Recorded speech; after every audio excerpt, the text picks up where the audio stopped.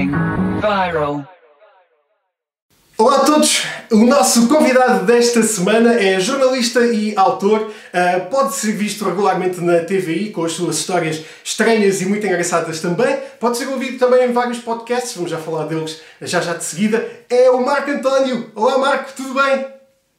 Olá, tudo bem, Bernardo? Tudo bem? Tudo bem, muito obrigado por estares aqui nesta nossa operação, nesta nossa coisa.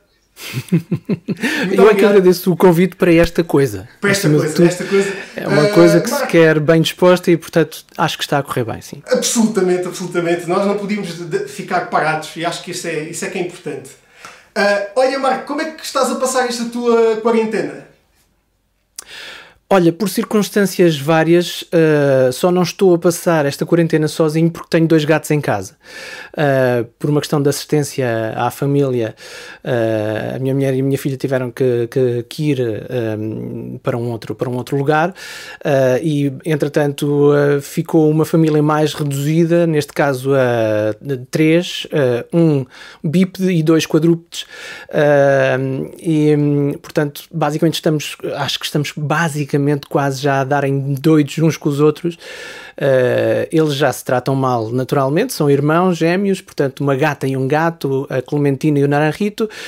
O humano, que basicamente não é o animal de estimação deles, não é? Nós é que somos os animais de estimação, neste caso dos gatos. O humano está um bocadinho a dar ainda mais em doido com eles do que eles um com o outro. Basicamente acho que é isso que está a acontecer. E estás a ter, obviamente, também muitíssimo trabalho. Tu que estás, tens vários podcasts também, além da tua rubrica na TVI, que todos nós conhecemos e que nos trazes sempre com muita alegria e com muitas histórias engraçadíssimas, que vamos falar também. Tu tens vários podcasts que trazes também em várias plataformas. Vamos falar um bocadinho sobre eles. Tens o Globalistas, em que falas um bocadinho sobre como é que as coisas estão no mundo inteiro. Vamos falar um bocadinho acerca do Globalistas. Como é que estão as coisas, então, no mundo inteiro? Nós ouvimos dizer aí muita gente, ou pelo menos uma pessoa, que está tudo... Everything is going great, folks. Everything is so good. Como é que estão as coisas?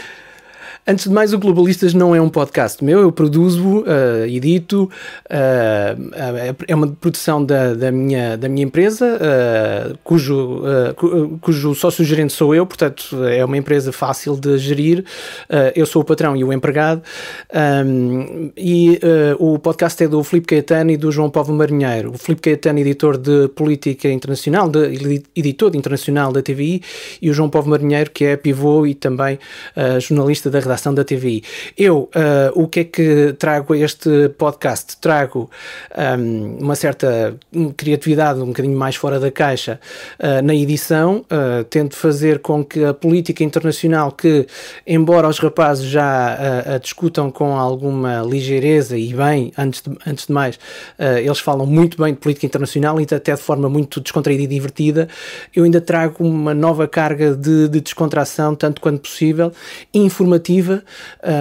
Trago sons que eles próprios também preparam antecipadamente, outros que eu próprio proponho na edição final, e muitas vezes os momentos mais descontraídos eu potencio-os, normalmente logo no início do podcast, em cada episódio eu tento potenciar a parte mais descontraída daquele encontro semanal, que agora nesta altura é feita cada um em sua casa, à distância, mas tento potenciar esses momentos divertidos para captar logo a atenção do ouvinte. O que é que se está a passar no mundo? Sei lá eu, sabes lá tu, estamos aqui todos a aprender ao mesmo tempo, não é? Estamos todos a aprender uns com os outros, é também o mote de um outro podcast que eu criei para esta altura. Portanto, estamos todos a aprender uns com os outros, estamos todos a aprender os portugueses com os espanhóis, infelizmente, e com os italianos, e com os chineses, e com os sul-coreanos, que também foram muito afetados no início da pandemia. Alguns poderão estar a aprender connosco, há outros que não estão a aprender nada, nomeadamente o Brasil, pelo menos a cúpula diretiva do Brasil não está a aprender nada com ninguém.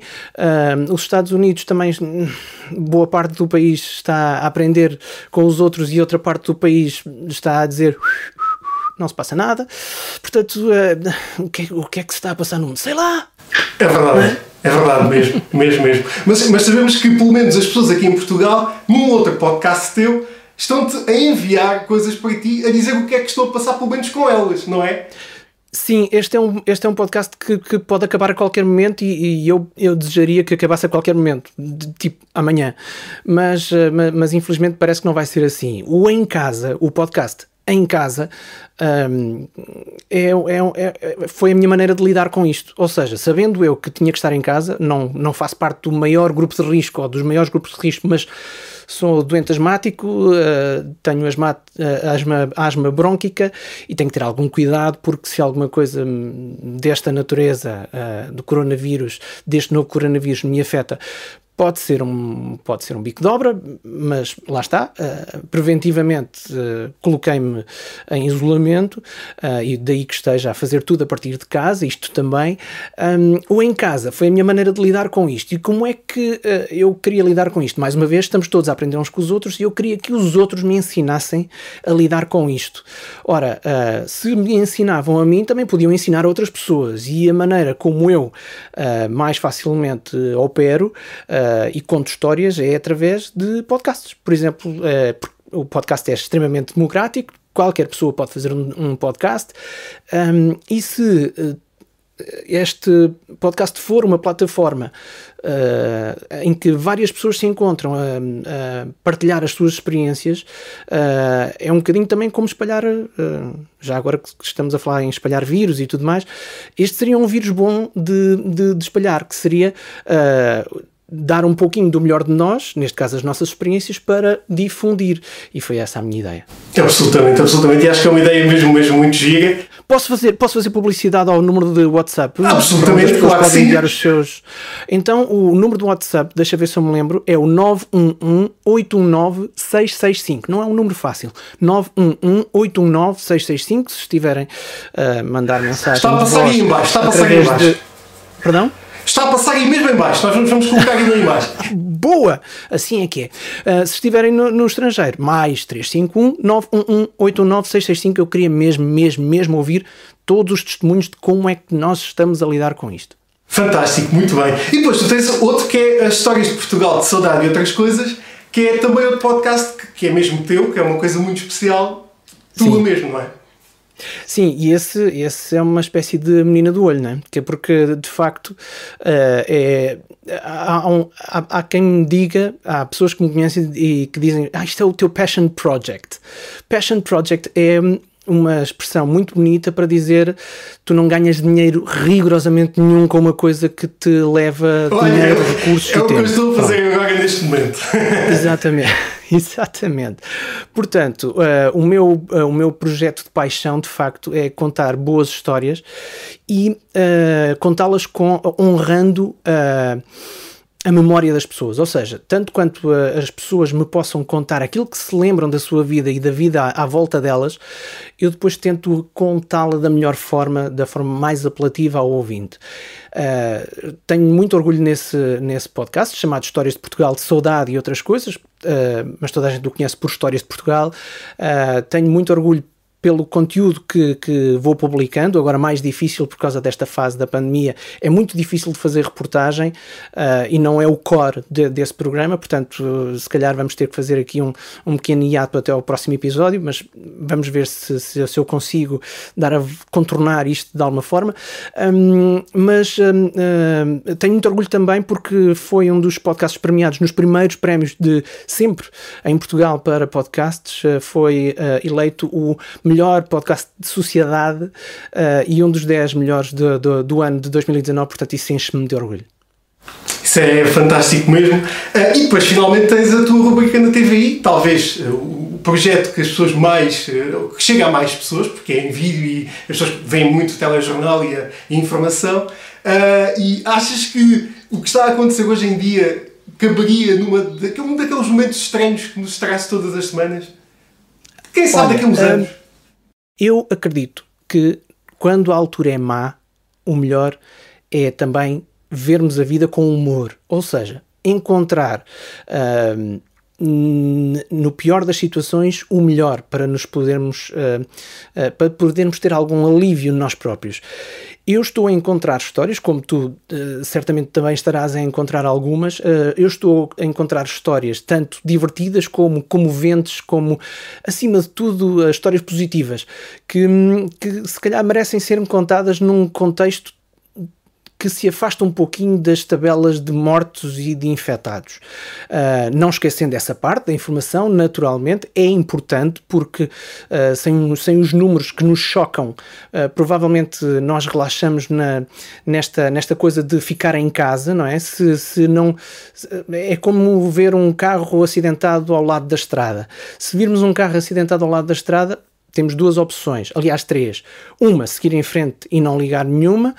Segunda, que é a pior de todas, que é abrandar para fazer o orçamento, ou seja, ter a curiosidade e o voyeurismo de ficarmos ali a ver o que é que aconteceu. E terceiro, pensar, e se calhar é mais acertada, pensar, se aconteceu a estes, também me pode acontecer a mim, deixa-me cá reduzir a velocidade. Ora, eu tenho esta sensação de que os números são bons por causa disso, que é para nós reduzirmos a nossa velocidade, entre aspas. Nós temos a consciência de que pode acontecer a nós. Portanto, os números são importantes, mas depois também é importante aquilo que nos alivie o espírito para além dos números de mortos e infectados. E é essa a minha proposta, é encontrar histórias positivas. Já há várias a serem produzidas aqui em Portugal e eu gosto de olhar para o resto do mundo e ver como é que o mundo também está a lidar. Lá está. Como é que os outros estão a lidar? Nós estamos todos a aprender uns com os outros enquanto esta pandemia decorre. Muito bem. Marco, olha, muito obrigado por teres disponibilizado um bocadinho do teu tempo também para participares aqui neste nosso podcast/videocast. Desejo o melhor para ti, para a tua família também. Vai correr tudo bem também. Isto não há de durar para sempre. As coisas vão correr sempre bem. E desejo um grande abraço para todos vocês. Muito obrigado e bom trabalho para vocês. Isto não é só divertimento, também é trabalho.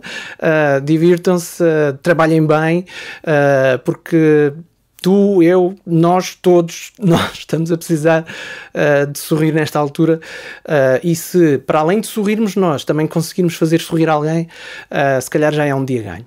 Absolutamente. Estamos cá mesmo para isso. Marco, muito obrigado. Um abraço. Grande abraço. Tchau. Tchau.